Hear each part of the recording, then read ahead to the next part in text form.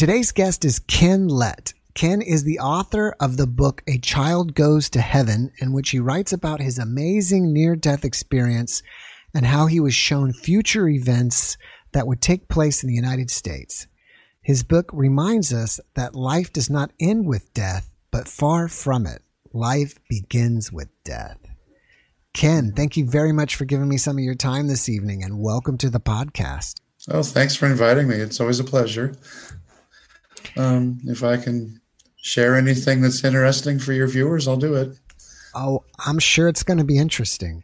So, we know that you've had an NDE, but did you have any paranormal or spiritual experiences before this? Yeah.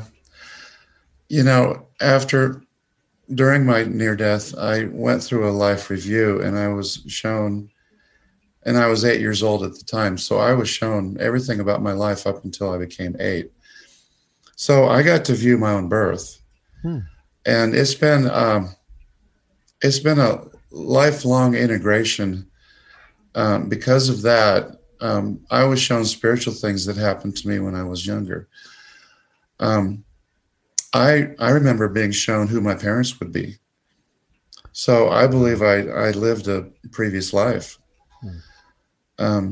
Actually, if you want me to talk about it, I could tell you a little bit about my previous life because I do have memories. Yeah, that's great. Let's just start at the very beginning, my earliest memories of life, period. And that would be somewhere in northern France. And I remember it being very green, very beautiful. But it was I'm assuming it was the Middle Ages because the house we lived in was like straw and dirt.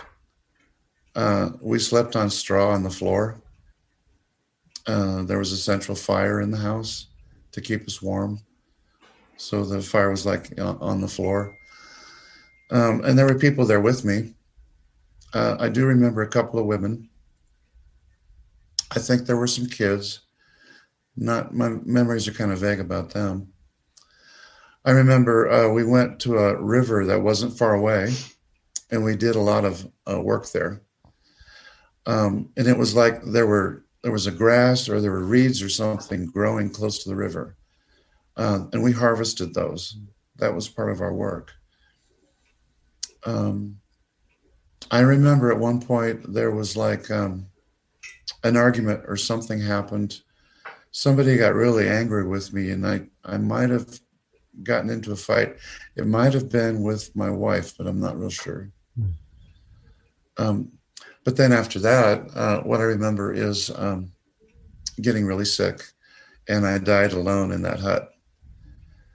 And my strongest memories are floating up above my body that I could see laying on the hay and floating in and out of my body because I was really sick. And I remember women in my family coming in and out of the hut, not knowing what to do. They were real upset because I was dying. And they finally decided to save themselves. They better leave me because they were afraid of getting sick too. Mm-hmm.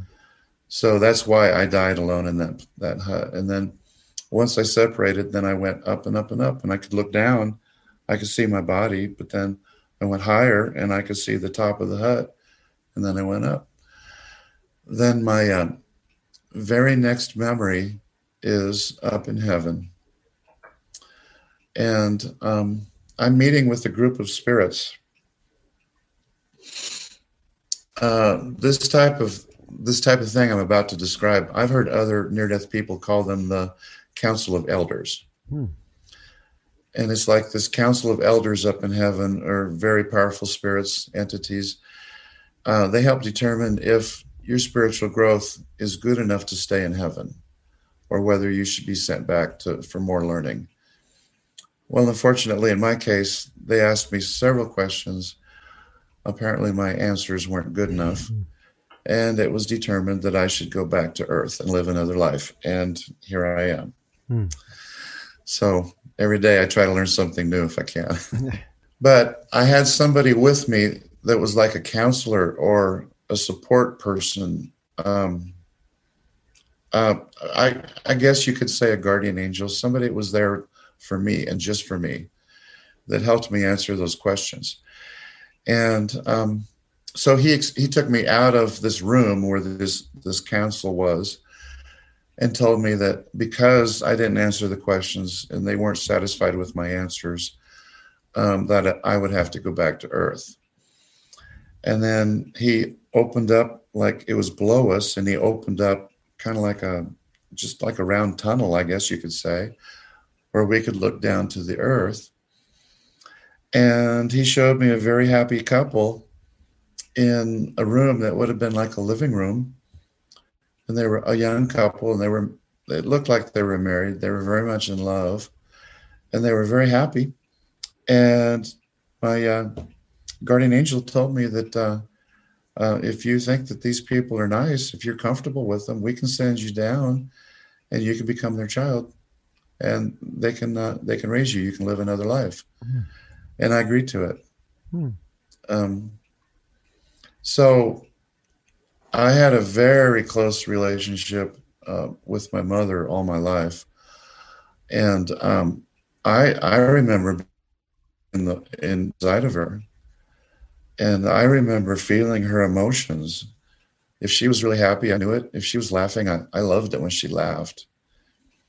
But if she was sad, I could pick up on that too. Actually, some of your viewers might think this is crazy, but I think I remember one night when they were having sex too. Wow. Yeah. Well, I was being shaken around a lot, and that was really unusual, and I didn't understand it. But when Mom had her orgasm, that was really something. I didn't know what was going on there. But okay, beyond all that, then the day I was born, the doctor made a mistake. And this was 1955, and the doctor was really old. And I remember being pushed out of my mother, part of the natural birth process. I remember the muscles tugging on me and pushing me. And I remember cooperating with it because it felt natural. But the birth stalled.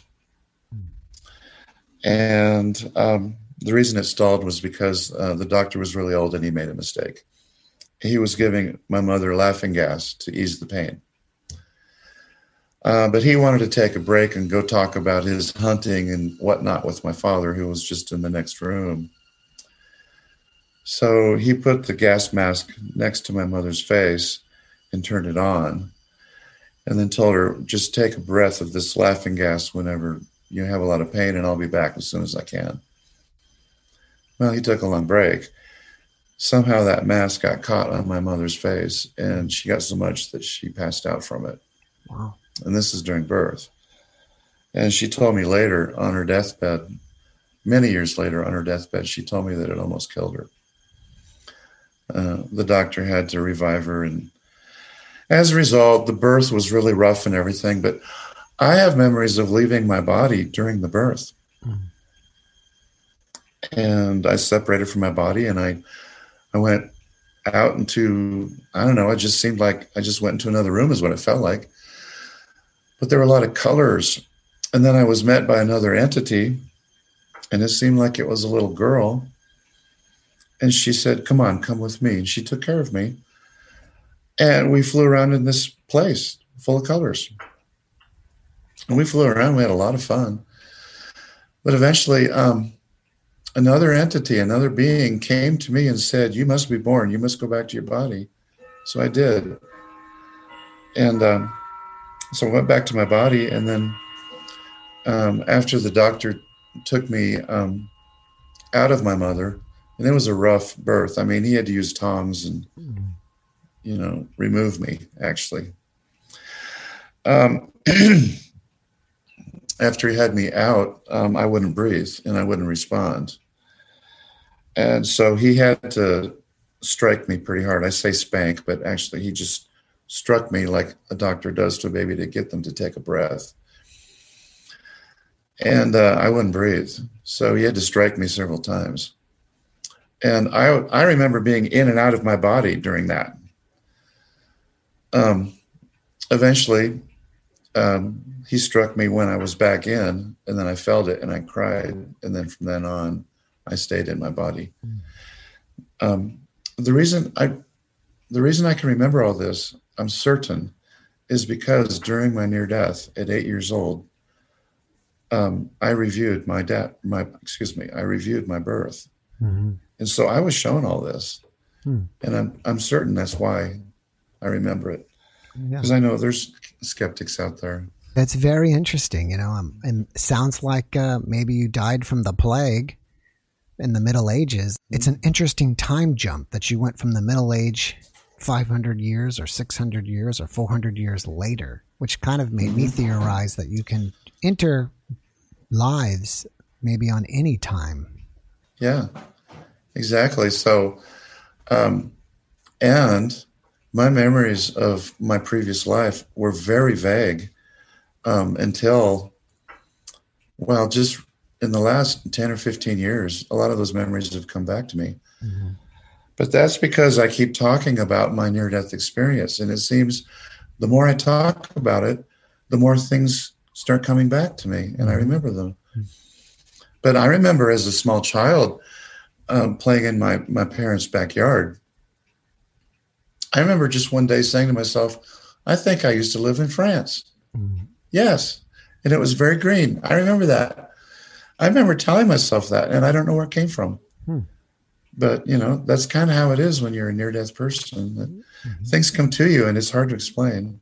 Have you ever been hypnotized to see if you had, picked up anything else that you haven't been able to remember?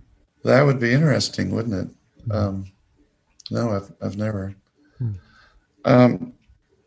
Yeah, if you know somebody, tell them to call me. I wish I did. We'll see what happens. So beyond my birth, which was pretty rough, my mother told me that I wasn't responsive for several weeks after I was born. And the doctor told her that because of the laughing gas that I could be brain damaged. So all my life, she assumed there was something wrong with me. Because she always explained it as you always had like quirks in your personality that people would pick up on, but they wouldn't understand. And so she was kind of protected me. And I had a school teacher once tell me, she said, you're not as bright as your sister. You're not as conscious. You seem to be in another place. Where do you go when you leave the room? And I guess I was daydreaming. And I didn't know what to say. I was just a little kid. You just don't know how to respond to that stuff. But I was labeled a daydreamer and hard to reach by my teachers. So then my next memory of something spiritual happening was in the crib. And my mother had put me down to sleep. And my brother wanted to play. And he didn't want me to sleep. He was a couple years older. He didn't want me to sleep. He kept arguing with my mother. Well, why does he have to go to sleep now? We were just playing. Why do you have to put him to sleep? And Mom told him to leave me alone. And so I was just starting to snooze. He was left alone for a few minutes. He came into the nursery and started poking me and waking me up. And I started to cry. But he was being kind of mean about it. And so I really cried hard. Like I felt hurt, that he was hitting me because he was mad. And I was really sad about it. And Mom came upstairs and dragged him out of the room and scolded him. And while I was laying there crying, there was like 2, maybe 3 balls of light, entities that came into the room. And they were floating around the crib. And they were telling me not to be sad. And they started to sing to me. And I started to sing with them. And then Mom came into the room. And she couldn't figure out why I got so happy. She was glad, but she couldn't figure out why I got so happy. And I couldn't talk. She said, well, okay, let's go to sleep. And I went right to sleep. Those balls of light that came to visit me, they were very soothing. So, and I believe I was shown that in my near death as well when I was 8. Okay, spiritual encounters beyond that. Well, then we'd have to skip until I was in the 2nd grade, and I was probably 6 going. No, I would have been 7. So that was a year before my near death. I was playing with a good friend in school on the playground, and we raced to a I don't know what you call it. It was called a jungle gym, but it was a square structure, pipes, and you could climb inside it or around it, kind of structured so you could climb out like a ladder, but you can get inside. It was shaped like a cube. Once you got up to the top, there was a platform, and you could jump onto something like a fireman's pole, and we could slide down to the ground. Well, we raced, and I beat my friend up to the top of the jungle gym, and I'm standing there waiting for him, and he told me to wait. So I just sort of crossed my arms and leaned back, waiting, thinking there was something back there like a railing to hold me. And there wasn't. Wow. And I fell straight back into the open air. Uh-oh. When I realized, and I was probably only like 6 feet up in the air, but for a little 2nd grader, that's pretty high. Mm-hmm. When I realized that I'd made a mistake, I literally jumped out of my skin. Because the next thing I remembered was I was floating, and I could see my body on the ground, crumpled up at the base of the pole. And I was next to that pole floating. So I kept thinking, I'm falling, I have to stop. And I kept reaching for the pole, and my arms went right through it. Solid steel, and my arms went through that pole. And so I had an out-of-body experience. So I eventually floated down to my body, and I'm just standing there looking at my body, trying to figure out what is going on here. I had no past reference. I had no idea what it was. Then I heard some girls on the playground scream and run for the teacher because they saw me fall. So the teacher came running. Those girls came running. A whole group of boys came running, laughing all at once. It was just like a herd. And I'm standing over my body, and I'm like, okay, I don't like this. I don't want to be surrounded by these people. So I purposely jumped back in, and my spirit really wouldn't stay in my body very well. I kept trying to come back out, but I finally stayed in. The teacher showed up and told everybody to clear out and leave me alone. And, she checked me for broken bones and whatnot. And all I could say to her was, I think I passed out. And I had no reference. I had no idea what had happened. And she got really worried. It's like, if this kid is passing out and falling down, I better call his mother. So she did. And so, yeah, Mom came and picked me up. It's a very small town, so it was just a couple minutes, She came and picked me up and took me home, and I slept on the couch the rest of the day. And I kept telling my parents what happened. We talked about it at dinner time that night. And I could tell they just they didn't think anything of it. When I said my arm went through that pole, they looked at me like, well, you must have had a real bump in the head. They thought it was all just fantasy. So that was the next thing. Did you grow up in a religious house? Like, did you go to church or anything? Yeah, I went to Sunday school and I went to church pretty regular, but my mother was the religious one. Dad was, well, he'd go along with it, but Mom and Dad would argue over the table about religion. And I remember one of Dad's big things was, well, what about the American Indians? He said they had a real love of the land and they're very spiritual. What about their spirituality? Why do we have to go to a Christian church? And Mom, I can't remember what she said, but no, it had to be Jesus or nothing. So, so we went to a Lutheran church. It was okay though. It was a good church, good people, very supportive. So let's see. It came. So it was about a year before I had my near death, and that came because of sickness. And I was in the third grade. Mm. And I came home from school and I got really sick, and it turned out to be an appendicitis. But my parents kept me at home because they called the doctor and explained to him over the phone what was going on. And he told them it sounded like the flu and just keep me home. So, yeah, they kept me at home for like a week and a half, and then I finally turned really pale. Mm-hmm. And it scared my mother enough that she called the doctor again. So, doctor put me down on his table, and he poked my gut, and I yelped because it was really sensitive. I didn't know it hurt until he touched me there. But as it turns out, my appendix had already burst. Oh, wow. So, yeah. So within just a few minutes, the doctor sent me up to the hospital.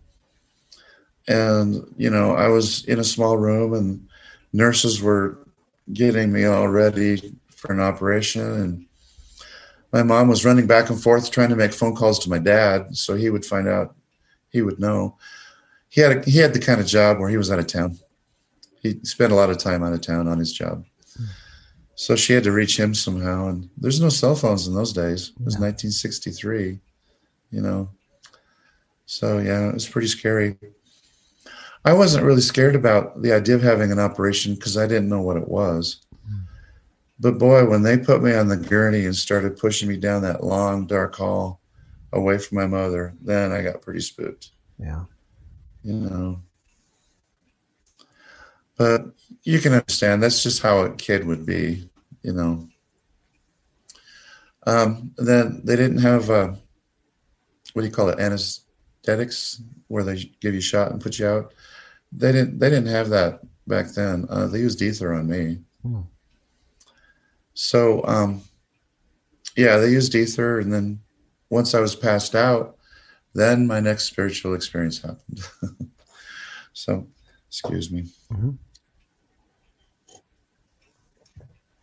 So, my the ether, I think what initially happened is the ether sort of just hit me and struck my consciousness and drove me out of my body, is what it felt like. Because once I was out, I wasn't just out, I was in another place. Mm-hmm. So I was floating around in darkness, and I started to become self-aware that I was still me. I kept thinking, I'm still me. I'm still here. So the thought was like, I think, therefore I am. Mm-hmm. I'm still here. And I wanted to see again. I wanted to hear. I wondered where those things went because I was just surrounded by darkness. And those things slowly started to come to me. But then I started seeing spirits rising up from the earth below me and then going up and beyond. And they looked like a ghost. And they were like older people who had passed away, is what it looked like. Mm-hmm. So being 8 years old, I described them as grandparents. That's the age they look like. So they would have been 60s, 70s, And then after a while, I wondered how come I wasn't going up with them. And so I tried to move. And that's when I realized I had a silver cord that went out of my spirit existence down to my body, down in the operating room. And I could see this silver cord. And it was holding me stationary in this blackness. So I just kind of gave up trying. I just sat there and it's like, well, what's going to happen now? I was helpless pretty much. But then I got a little bit scared because I started seeing eyes in the distance, and they looked like they were pretty far away, but I could kind of hear them. And it was almost like a group. They were huddling behind something that was darker than where I was. And they were like huddling and whispering to each other. Come over here, look. They were pointing at me. So I became aware of them. Um, and that was when I realized that I could understand their thoughts. It wasn't just a voice I could hear. I was understanding what they were thinking. It was coming to me. Mm-hmm. But at the same time, I realized they could understand what I was thinking. And they detected fear. And that made them stronger. And they came after me. Hmm. They appeared to be young, like me, like they were kids. But mean, evil, angry, no love in them whatsoever, no compassion whatsoever. All they wanted to do was destroy me. Wow. Yeah, it was like I still glowed with a little bit of light with life. I still glowed a little bit. They were blacker than black, and they resented me because I glowed like that. So they were trying to extinguish my light. Mm-hmm. So they could fly, and I was scared. I was telling them to leave me alone, and they'd tease me and imitate my voice and laugh. And they would swoop down and kind of like hit me on a body slam because they could fly. Mm-hmm. They'd hit me like on the shoulder, and then the tether would keep me there, and I'd just spin. And it was real confusing, but it got really old. I mean, they were beating me down pretty bad. Mm-hmm. And then finally, somewhere, I just called out for help, and I don't know where it came from. I think I was repeating something I heard my mother say a few times, and that was, "Please, God, make them stop." Mm-hmm. And when they stopped, it was because I said that. They were suddenly acting kind of scared, like they were in trouble. Mm-hmm. And it was so odd because they were so aggressive and they were hitting me. And then when I said, "Please, God, make them stop," they looked around like, what's going to happen now? They acted scared. Mm-hmm. And then way off in the distance, I heard a voice, and it started calling out. And it said, "Where are you? I heard you. I'm coming. Where are you?" And it had this voice that said, "Call back." So I'd call back and say, "I'm down here. I'm down here." Because I could tell the voice was coming from up higher. And then the more I called back, it came closer. And then I realized it was a light. So at first it was a light that came to me. Well, as the light got brighter, those black spirits that attacked me, they just took off. They couldn't tolerate the light. Mm. And I believe what came with that it was an angel, and it was the light of God. Mm. And evil, darkness, blackness, they can't tolerate the light. They have to hide. That's interesting. That's what I discovered. Yeah. So once the angel came there and he glowed, I couldn't see him too well at first, and I told him so. So he backed up and he said, "Well, you just have to look at me. Just look at me." He said, "Open your eyes." He was teaching me things, So I can't. And he goes, "Use your eyes." And so, I was kind of squinting, and then all of a sudden there he was, just as bright as day. A beautiful man, wonderful, nice, loving, just very caring. He had a white robe, and he had a horn, and he had a sword. Something I haven't shared in a video before, I believe, is that I asked him about those things, the horn and the sword. I asked him what they were for. And he told me that someday that God or the Almighty would ask him to use it. And I have a very vague memory of him saying a battle against the blackness. Or he might have said the end of times, but that's very vague. But he said something about a battle. What I find interesting is that I believe you are Danish or from Denmark. That's the same place. Mm-hmm. And you're kind of describing him as like a Viking god with the horn maybe you drink from or blow from, and the sword. And if that has, any type of, if that's pertinent or not. That's very interesting. But no, he did refer to God. Mm-hmm. I guess it could have been a Nordic god, but it turns out it wasn't. It was God.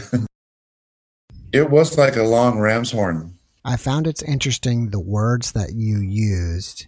You said the words, "Please God, make them stop." And you said you'd heard your mother say that before.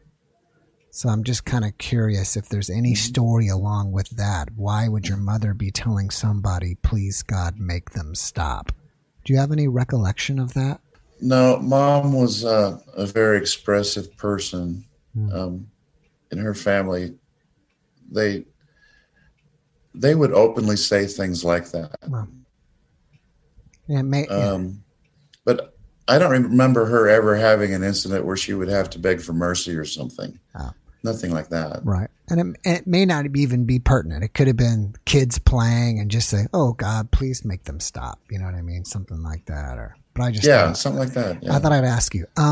I have one question here because we are live from Miss Donnie, and she wants to know, how could you be sure that this entity was an angel? The love and the caring and compassion that angel carried was undeniable.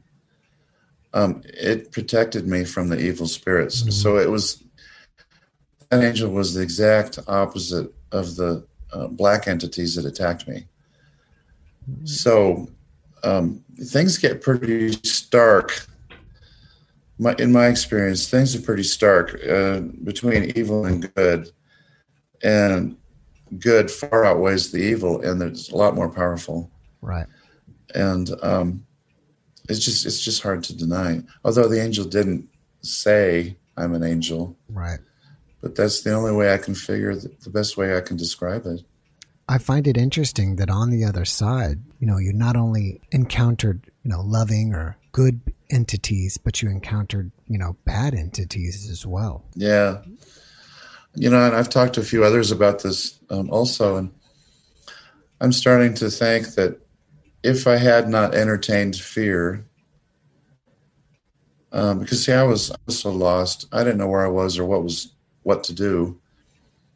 Because I entertained fear, it almost seemed like an invitation to those dark spirits to come to me. Mm-hmm. And I have to tell you, I was a very scared little boy as I went under with the ether. Sure. I was crying. I was very scared. So maybe that was part of it. I don't know. But I do believe now that if I had some idea of what I was getting into, if I had, in that situation, if I had thought about God and love and happiness, and I want to go to heaven and I want to be loved and protected, I don't think those things would have come to me. Mm-hmm. It's almost like I invited them, is what it feels like. Mm-hmm. But I didn't know what to do. So goodness far outweighs badness, yes. in my life anyway. Mm-hmm. So, would you like to, should I continue with how the angels sent me up to heaven? Or? Yes, of course. Okay. So we, of course, the angel had to talk to me about who I was, what I was doing there, those sorts of things. And he checked down into the operating room. I saw him just sort of, I just saw him sort of open it up, and he looked down. And he came back and said, "The operation is not going so well." He goes, "So I'm going to have to send you up." So then he started communicating up above us, and then there appeared kind of like a yellowish glow, a yellowish light way up high. And he was talking up to this light, but he was using a language I didn't recognize. Of course, the only language I knew was English. But he was talking to something or someone up there, and then they would respond. And then I'd ask him, "What are they talking about?" And this part's our conversation right at that moment. It's a little bit fuzzy, but I believe what he said was, "They're looking for your family up there." And I had no idea that I had family in heaven. Nobody in my family on earth had ever talked about losing someone, ever. So what I heard in church, heaven was where God is and Jesus, and I had no idea that I would have family. So anyway, he said, they're looking for your family. Then eventually he said, okay, it's time, and I'll have to send you. And it was like they gave him instructions. He was needed somewhere else. The angel had to fly on. But he took out his sword and he cut my tether, and he put me in a bubble, and it almost felt like it was plastic, and it was big enough that I had room to move around in it. So if you can imagine, it looked like a plastic bubble, and even squeaked a little bit. It's weird, but that's what it was. And it was clear, and I could see through it. And he said, I have to leave you now, but you're safe. You don't have to worry anymore. I'm going to send you up, and you can go where all those other spirits went, and you'll be safe. Don't worry. So I trusted him. So eventually I saw myself floating above there. I mean, I could look down and see the lights, city lights in the darkness. And then I looked up and I could see all kinds of stars and galaxies, and they were just beautiful. And then eventually a tunnel appeared, but I call it a whirlpool. It was slowly spinning. It was quite large at the very opening. And it started spinning very slowly, and it was like drawing lights into it. So when I first wrote about this, I thought they were stars. It was taking out of the universe and putting them in the whirlpool. But later I realized those lights were actually people. They were people like me, spirits. And then I looked down to the earth right before I entered the tunnel. I looked down to the earth again, and I noticed there were like 4 or 5 channels of people coming up off the planet, headed up toward the tunnel. And then I was inside one of those channels. It almost looked like a tube, but a lot of people in them. And then the tubes just sort of spit us out, I guess is the best way to put it. They just sort of spit us out into the tunnel, and then we were loose. And it's almost like the tunnel is used to sort people out. And I don't know how it does it, but somebody that was with me before was moved over to another place, saw them again. But I went around and around inside the tunnel. It was real slow at first, and there were a lot of colors, beautiful colors, like green and blue, red, yellow. And then got to the end of the tunnel. It was a lot faster, but it wasn't uncomfortable. And then I got spit out inside my bubble still. I got spit out, and then it was just quiet. I couldn't hear any other people. I couldn't see anything. It was just dark. But then up above, I noticed there was a very soft light, and there was like a bank of clouds up there. Very soft, pleasant light coming out of it. And my bubble floated up to it and stopped. And I sat there for just a brief moment. And then 2 hands shot down through the cloud, grabbed me by the shoulders, lifted me up, and sat me down. There I was in front of a man, and I had no idea who he was. I told my father about this guy years later. He seemed to think it was his cousin Eddie, who had died in the Korean War. So he must have died around, 52, 53. Well, my near death took place in 63. So he must have been dead about 10 years. But I describe the man as being really happy-go-lucky and real nice, and my dad seemed to think it was his cousin Eddie. But I didn't know who the guy was, and he didn't know me. So he said, I have some relatives up here a short distance. Why don't you come with me, and I'll introduce you. So I went up there, and they were trying to figure out who I was. We just didn't know each other. They finally, and they were older people. They looked older to me anyway. But they just kept asking questions. And finally there was an older lady that said, well, who's your father?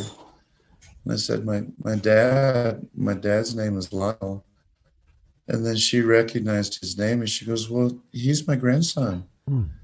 So that's how we made the connection.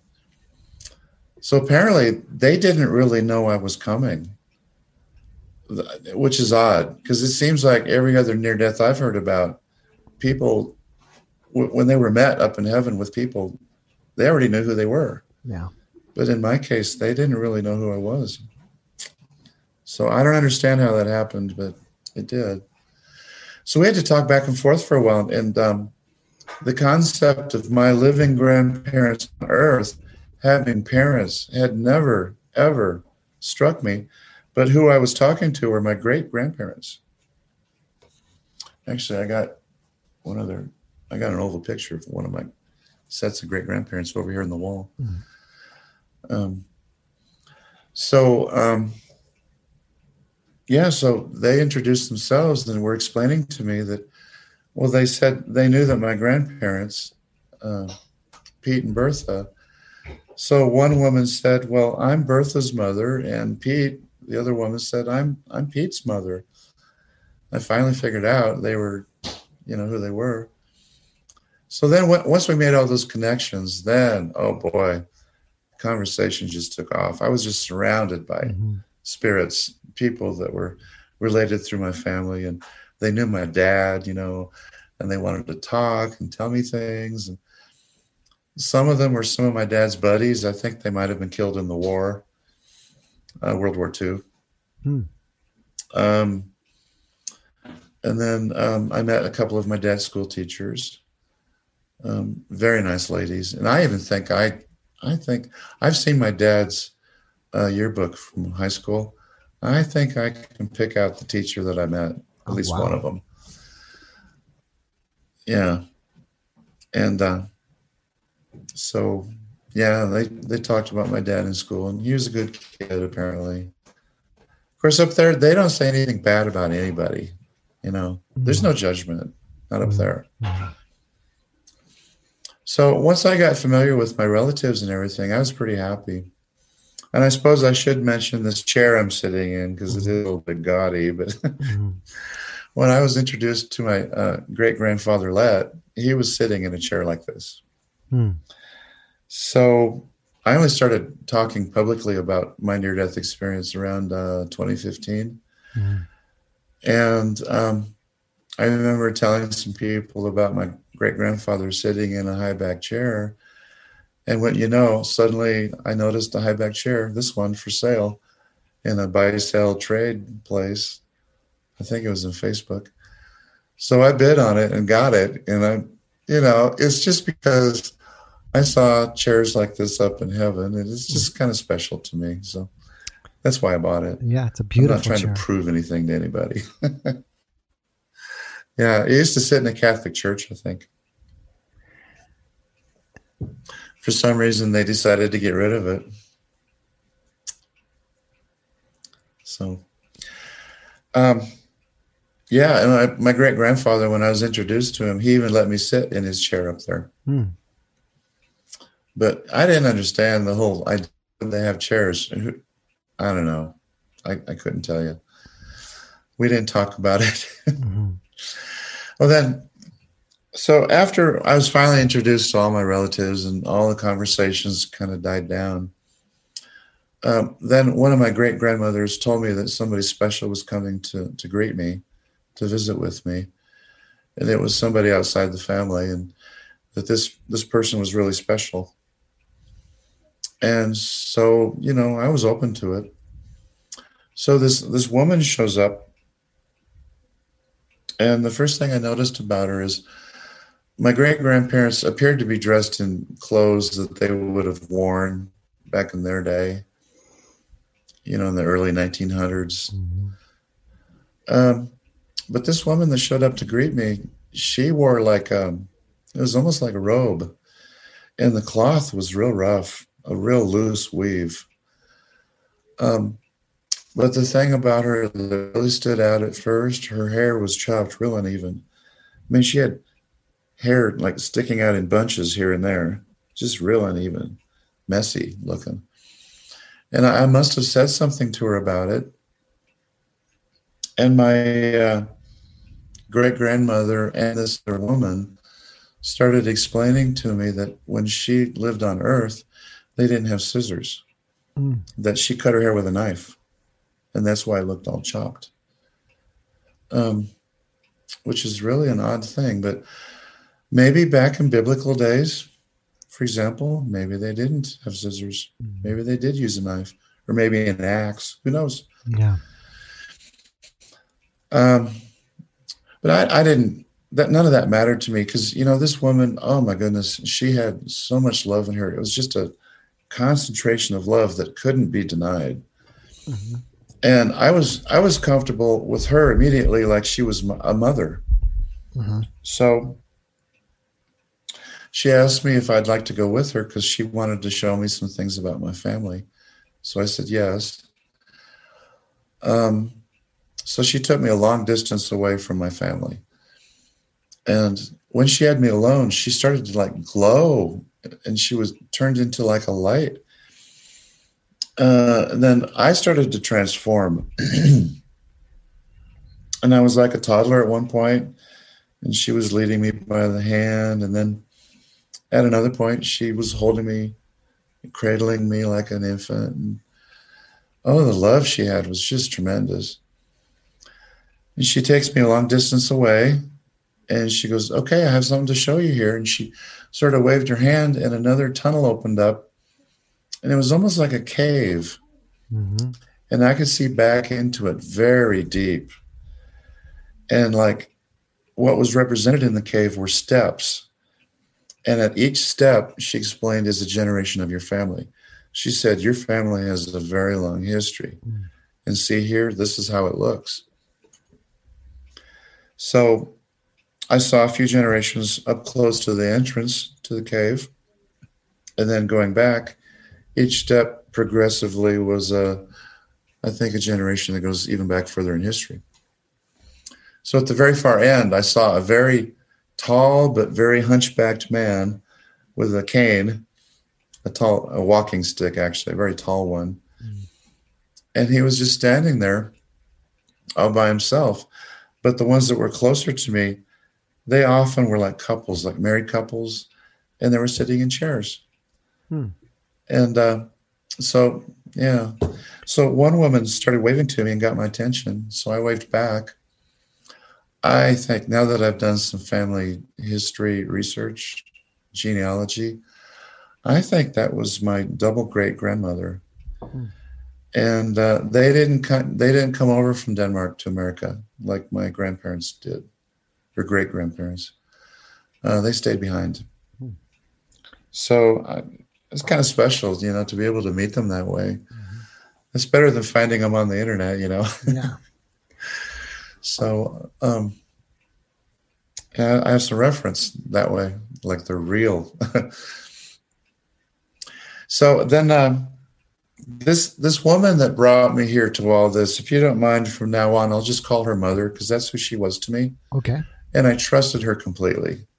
Mm-hmm. So Mother said, she explained all these different generations and what was going on with it. But then she pointed out that at the very far end of the tunnel, there was a very bright light. And she asked me to look way back there. Do you see that light? Mm-hmm. Yes, I do. It was like yellowish and very bright. And she goes, well, that light is coming to meet you. It's coming to see you. And just stand here and they will come. And it did. And the light just kept getting bigger and bigger and bigger. And it was about the size of a man. And then it stopped in front of me. And then it turned into a man. And I asked Mother, well, who is this? And I think she was kind of introducing me to him. And they were talking about me.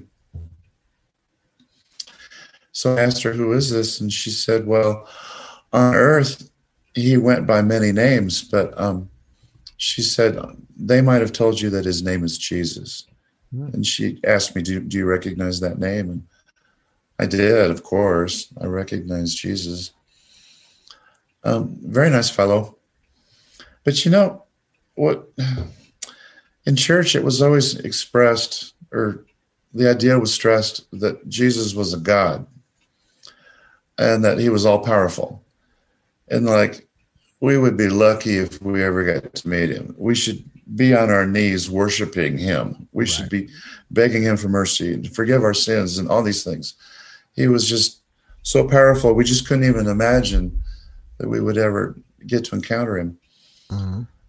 Well, he wasn't like that at all. He was like a son talks to his mother. Mm-hmm. And they would discuss me and what should we do next? Well, I think we should do that. Okay, well, we'll do that next. That's the way they were with each other. He wasn't this powerful God that would strike me down if I didn't worship him immediately. It wasn't like that. Yeah. So he just seemed pretty normal. But he seemed young. Like he would have been maybe in his late 20s, early 30s. The way he looked. And did he have that? Very nice guy. Did he have that traditional Jesus kind of look, long hair, beard, how he is typically portrayed? He looked, the pictures I've seen, they make him look a little more plump. And he wasn't a big man. Mm. He was kind of slender and not really very, well, I'd say, just guessing. Of course, I was 8 years old when I saw him, so I would guess that he was under 6 foot. And he didn't look beefy and muscular. Mm-hmm. He looked just like a regular guy in the street, kind of slender. And he didn't demand to be acknowledged and, that kind of stuff. I don't know. He's just a typical nice guy is the way he acted to me. So Mother, after we got introduced, Mother said that he wants to take you. And then he said, I need to take you. And you need to experience something with me. I'm really struggling for words at this point because I know Jesus said something to me, but I don't know exactly how he said it. But all I know was I was alone with him and Mother told me to go with him. Mm-hmm. So I did, and I was perfectly comfortable. He was a very nice fellow, and I trusted him. And so he took me away from her, and he just sort of told me to stand still. And it was kind of like, watch this. And then all of a sudden, he turned into a light again, and he glowed, and that light entered me. And then I glowed, and I felt a tremendous sense of comfort and love and joy and acceptance. It was wonderful. And he expanded, and his light got really big, and then I expanded with him. So it was like we were mingled together there for a moment. And then I heard a voice. And he was, at this point, he was just a light. There was no longer a form of a man. It was just light. And I heard a voice. And the voice said, I am the Alpha and Omega, the beginning and the end of all things. It took me years later to recall that. I heard it actually in church when I was still a boy. I heard it being read from the Bible. Mm-hmm. And as soon as I heard it, I just sat up because it sparked a memory in me. I remembered hearing that when I was up in heaven. Did you feel at the time that Jesus was God? Or did you feel like Jesus more was, like this powerful, loving being, but not the source creator? That's a good question. Once I mingled with the light and we were together, it was like Jesus was there, but we both joined together. I believe the light that he used, the light that surrounded us together, actually was God's light. Okay, interesting. Because after that happened, then Jesus his presence wasn't felt anymore. And then I knew I was talking to how can I put it? I knew that I was talking to God. I don't know how else to explain it. You just know things in those situations up in heaven. Nobody had to tell me that it was God. I just knew it. Right. The best I can give you, the best description is in my in my Christian background. The way I understood it anyway as a child was that if you know Jesus, Jesus can bring you to God. God is the gateway for humanity, is the way they explained it. And so if you trust Jesus and have him in your heart and you believe in Jesus, then Jesus can open the door for you to be in God's realm. Well, that's pretty much what it felt like. Only it's a lot more vague than the way it was described in the Bible. It was just like Jesus brought me to God. But in a way, Jesus was there, but he wasn't. It's hard to explain. But I know that I had a conversation alone with God. He knew me very well. And it was a different voice I heard. And it was deep and rumbling. It's like if you were to be on a mountaintop and hear that deep voice, you'd be certain it would echo in the mountain range 50 miles away. You would hear it echo back. That's how penetrating it was. It just was so deep. And I still identified with the notion or the idea that I was an 8-year-old boy. So I was a little bit intimidated. I didn't always really feel real sure what I should do. And yet I was constantly reassured that I was loved, that I was safe, that everything was fine, that I had done no wrong, that I was forgiven, whatever. No punishment or nothing like that whatsoever. It was always acceptance and we love you because you are, But I'm starting to remember some of the things God told me. And one thing he said was, I believe he told me, he said, I'm going to send you back to earth. But he said, when you're on earth, never forget that I'm your father. Never forget that I'm your father. There will be those on earth who will try to trick you or to get you to say that you do not believe in me. And he told me to never do that. Always remember that I am your God. And he also told me a little bit about Jesus. I think he asked me if I remembered or if I could recall what Jesus did for him. And I think I said he died on the cross. I did know that much. And he told me that because Jesus gave his life in my name, he said that Jesus received tremendous rewards from me here in heaven.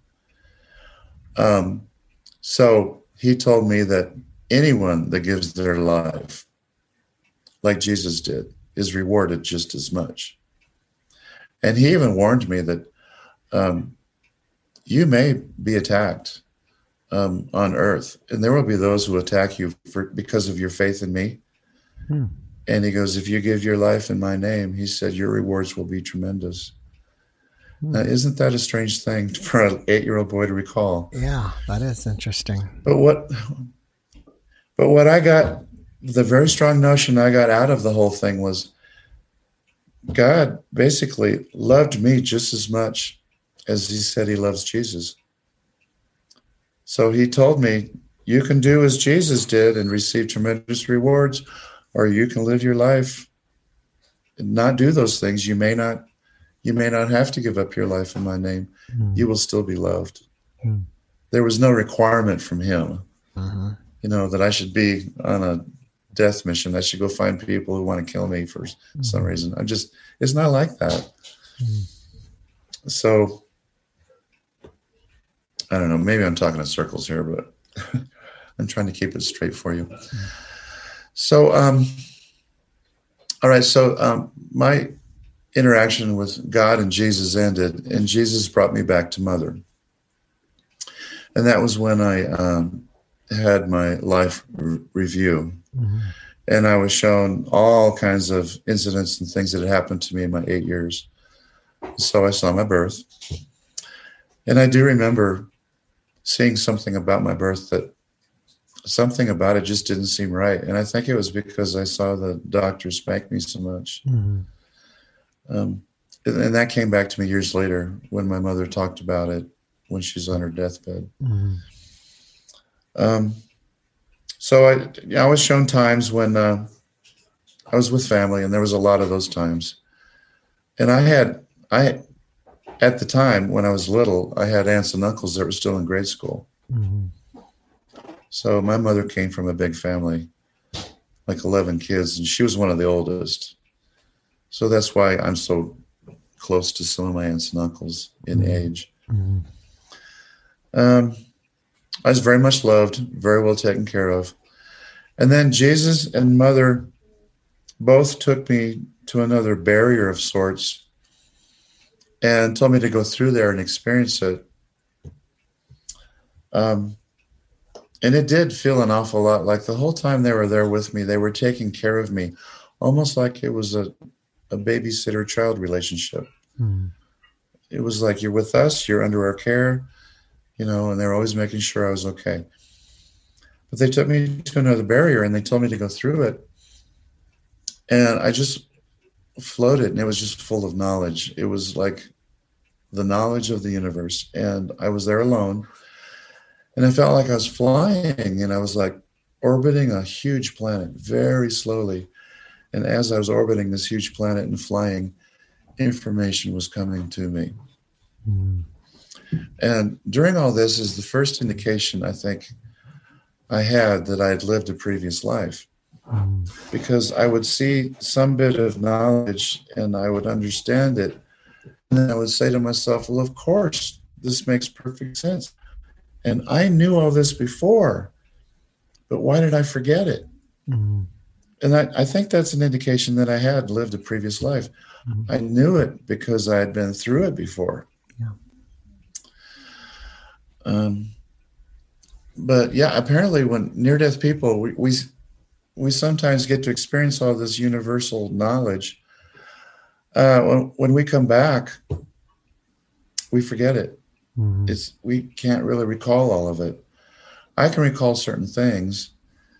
I do recall seeing a very specific thing about the relationship between plants and humans, and how plants sink their roots into the soil, and how that's all fine and good, and life and God's power helps it grow, but it's enhanced if humanity helps it.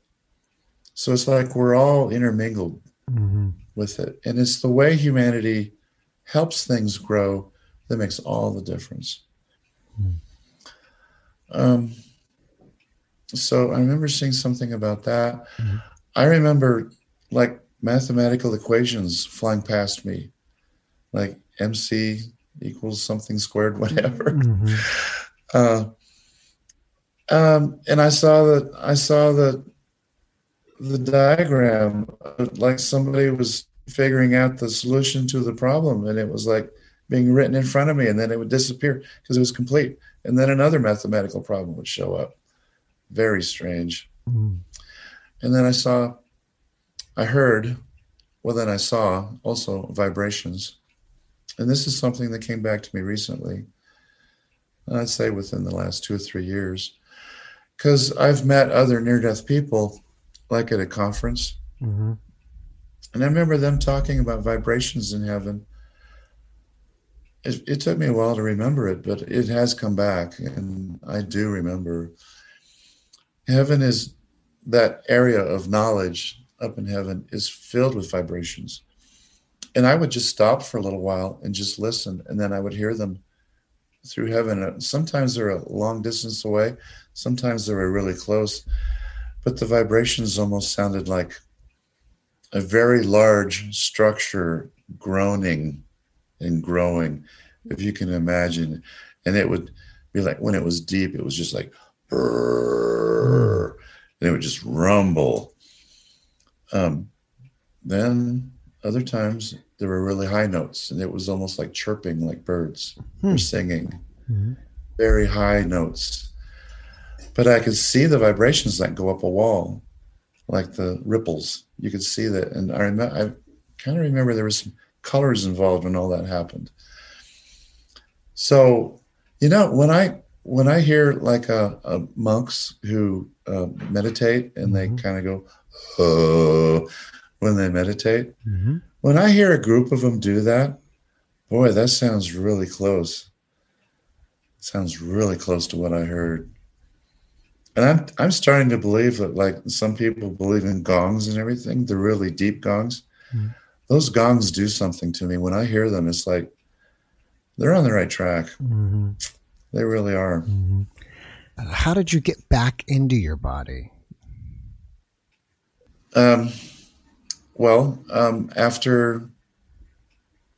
Mother took me and showed me other places in heaven, and basically gave me a tour of heaven. And then Mother eventually took me back to my relatives where I first entered. And then there was some discussion over whether or not I should go back to Earth.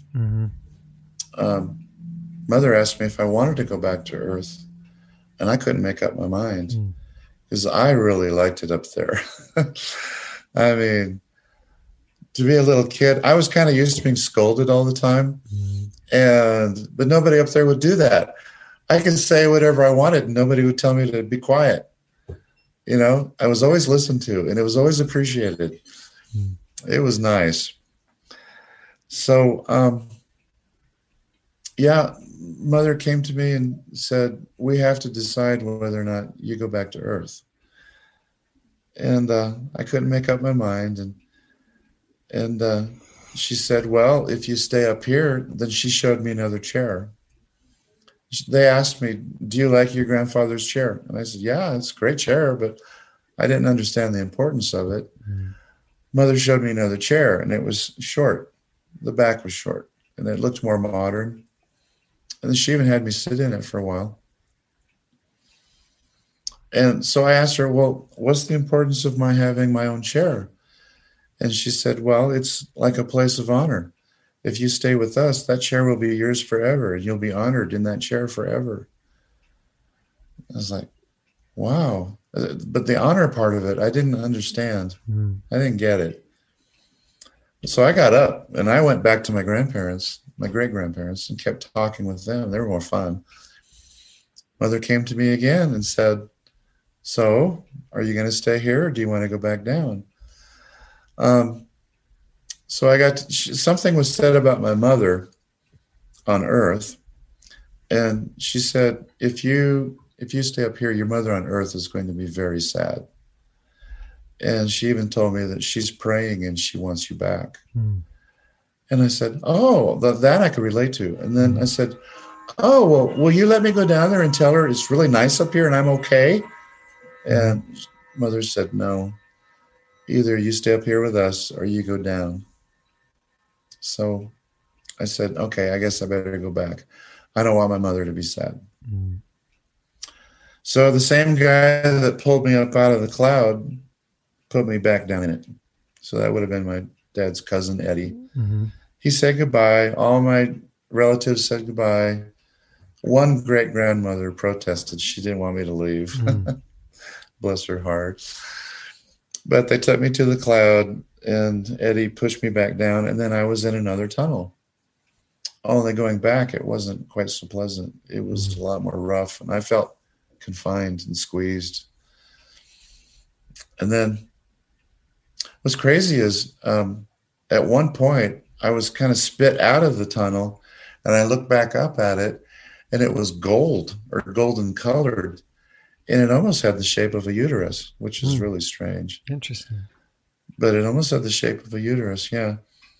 Then I floated back down to Earth. My next memory is I'm floating above my body, and my body is in the hospital room where it all started.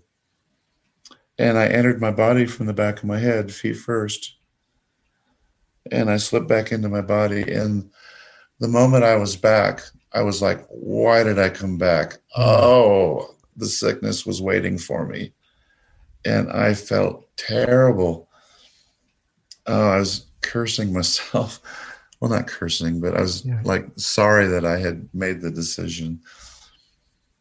And then I don't know, I must have just passed out. And then after several minutes, I could tell people, it was like mumbling around me. And then I finally opened my eyes, and my parents were there, my grandparents.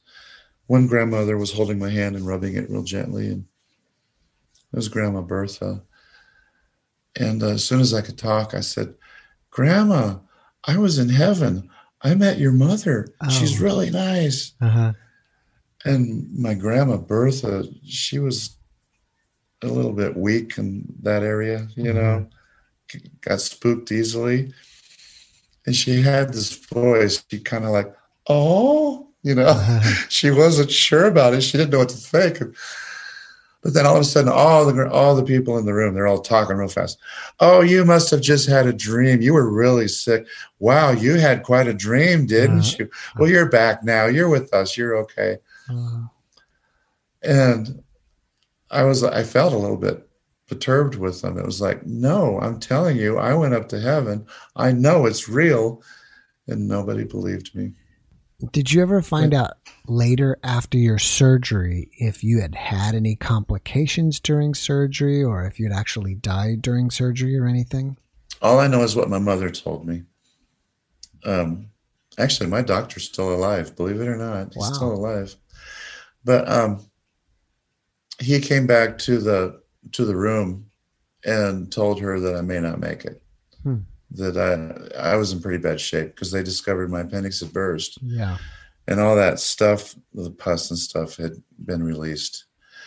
But fortunately, the surgeon found that it all kind of stayed in a knot, kind of a tight knot. It wasn't liquid, mostly. It was in a knot. So he was able to lift it out. And then they saved me with penicillin, a lot of shots. And I had a tube in my gut. My gut stayed open for about 2 more weeks with a tube, and it was draining out stuff. Constant penicillin shots. They'd knock me out every night, wake me up every morning, pin pricks to test my blood, constant, you know, looking for infection.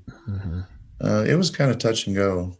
Yeah. But yeah, that's all I know is the doctor told my mother that I may not make it. Right. But nothing was said about they thought they lost me. Yeah.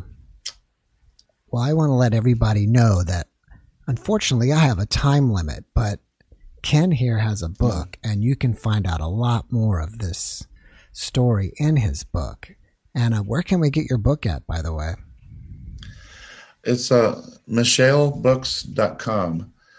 It's spelled MISEAL books.com. Interesting. So it's not on Amazon or Google Books or anything like that. No, it's a small publisher. And the fellow I work with, he's a near-death experiencer too. Oh, okay. So, yeah, for now it's just available in paperback. Maybe eventually we'll make it available through Amazon, but we'll have to see. I haven't really talked to my publisher about it. Do you interact with the public at all? Like, do you have a Facebook page, or, you know, are people able to email you and talk to you about your story, or are you more of a private person? You know, when it comes to Facebook, I have a lot of family in my Facebook, my personal Facebook, and I kind of tend to keep it to people that I know. But in Twitter, I can be contacted there, and I will answer. If you have a direct question. So, what is your Twitter account? It's at Ken_Leth, Leth. Ken_Leth, Leth at twitter.com. Okay, great.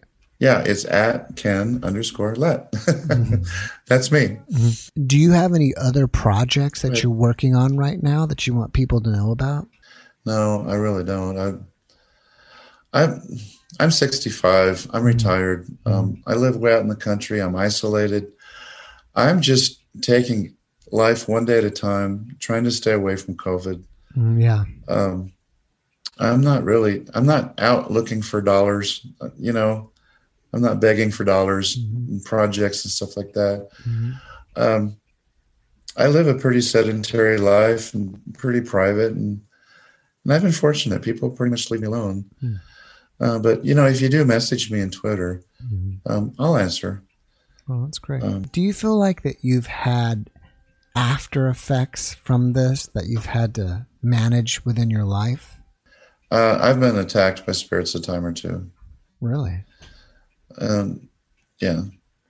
And one of them was a relative, and it was an aunt through marriage, and she was not a nice person, and she gave me some trouble. But that was just like a one afternoon incident, and then it was over. And I had a really angry spirit come to me, and I think it was a demon. I had to drive it away, but I couldn't do it by myself. I had to have God's help. And I can see spirits every so often. I live in a really old house. This year it's 100 years old. And I believe the woman that first lived here, I've seen her walk around in here a couple of times. Oh, wow. But the funny thing is, when a spirit knows that I can see it, they disappear, and I usually don't see them again. And I don't know why. Or sometimes I'll just see them pass by. But it's like the instant they recognize that I can see them, then they just go away. I don't know what it is. I've heard that happens to other people too. But I can sense them around me. And what I've discovered is, if I'm in a place where, like a really old place, where potentially there's a lot of spirits hanging out, I've learned that drinking is not a good idea. Interesting. I can sense them more when I'm drinking. I can sense them more. You'd think it would dull my senses, but it doesn't. And I can sense them. And sometimes they try to talk to me. And I have had spirits like I've been to a cemetery before where I struck up conversations with the spirit. They sound like a real high-pitched squeaking sound, like a violin. Oh, wow. When I hear them.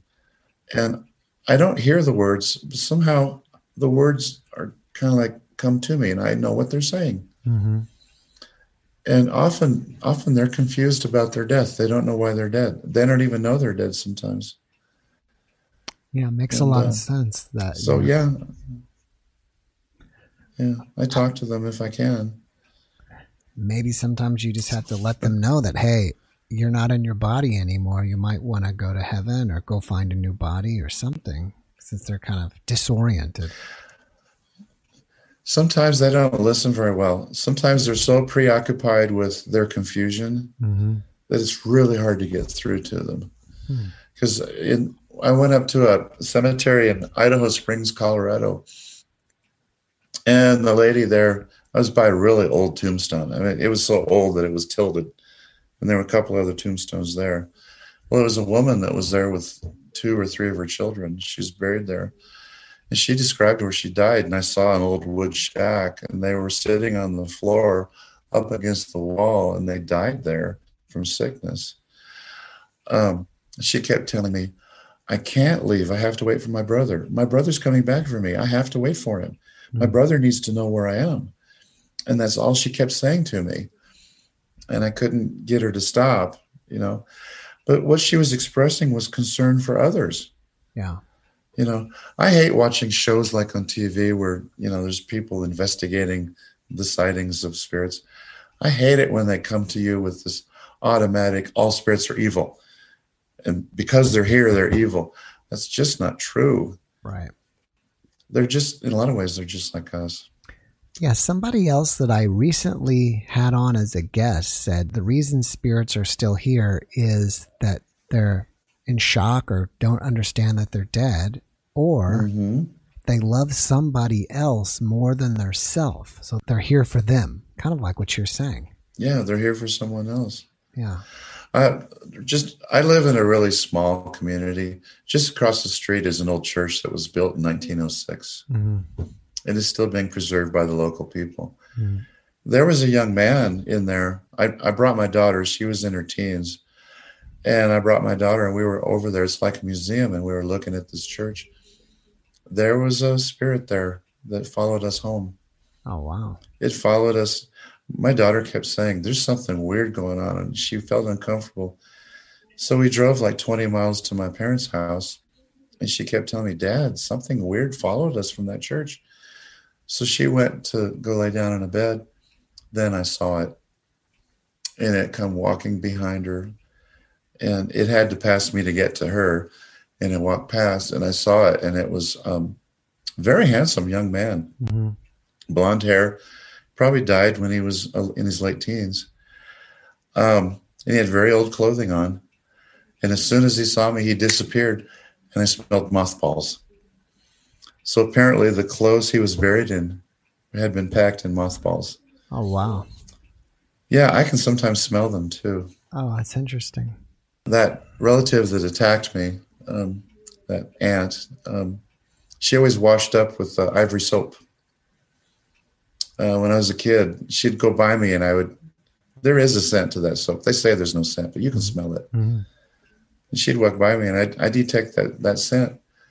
Well, that's how I knew who was attacking me. It was at a family reunion. She was dead. She came to me in the spirit form. Mm-hmm. She came there to harass some relatives that she didn't like. Mm.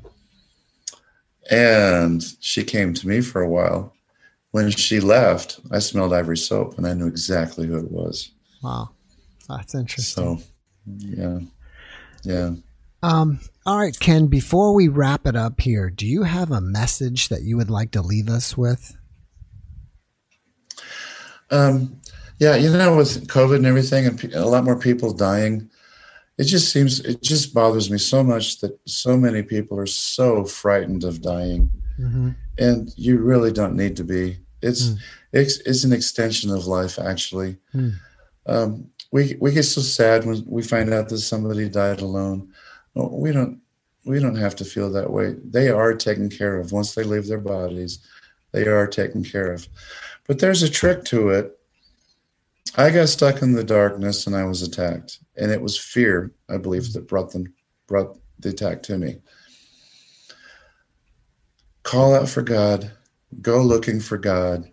If you're a person, you know you're going to die, don't be afraid. Fill your heart with love. Mm-hmm. Think about God. Think about all the wonderful things that people have done for you. Try to fill your heart with as much love as you can. And I promise, once you get to the other side, it'll be much easier for you. Mm-hmm. I would hate to hear that people die in fear, so much fear that they're crippled, and then they get attacked like I was, and you really don't have to worry about it. Mm-hmm. And I hope I'm giving you instructions that make sense. But once you've been through it, once you're separated from your body, I just know that if I'd gone looking for God, or just somehow had understood that heaven is the next step and that's where I need to go, I think I would have been much better off. Mm. But I was just too little to understand. That was a great message. And this is a really interesting podcast. I wish I wasn't worried about time, but I hope that I get you back again, because I really think we need a part 2 on this, because there's a lot more story there. And if people don't want to wait for the part 2, then go get his book. In the meantime, I think it would be a really interesting continue, because there's more there that I think we didn't get to, as well as there's more interesting stuff that happened to you after you came back. Yeah. And things that often, if I'd share it with relatives, they just would not listen. Mm-hmm. The funny thing is, as religious as my mother was, and as much as she told me that she believed me when I said I went to heaven, if I would bring up some of these incidents that happened to me, her religion would kick in. And apparently she was told that you do not deal with those things. You don't acknowledge them. You don't deal with them. Mm-hmm. You don't accept them in your life, because they're potentially evil and they can hurt you. Right. Well, here I was. These things are happening to me. I had no control over it, and I had to learn how to deal with it on my own. Yeah. So I wish people were more educated about it, because you don't have to go through all that crap. Yeah. And the worst of it is how people judge each other down here. Yeah. Can you imagine? I was in the presence of Jesus. But when I told some church-going people that one time I was attacked by a demon, they backed up and they referred to their religion and they said, we were taught the people that don't live their lives correctly are the only ones that ever get attacked by those things. You need to go to church. Oh, please. Don't give me that. Self-righteous, I go to church every day stuff, and I'm living my life better than you. Don't do it. Mm-hmm. Never tell a near-death experiencer that they don't have enough faith in God. Mm-hmm. Oh, come on. That's a stretch, you know? Yeah. So, yeah. Okay. All right, Ken. Well, I really appreciate it. I appreciate you giving me your time today. Well, thank you. And I hope you have a wonderful evening. Yeah, you too. I'm about ready to have a strong drink. Oh. Good night. All right. Bye-bye.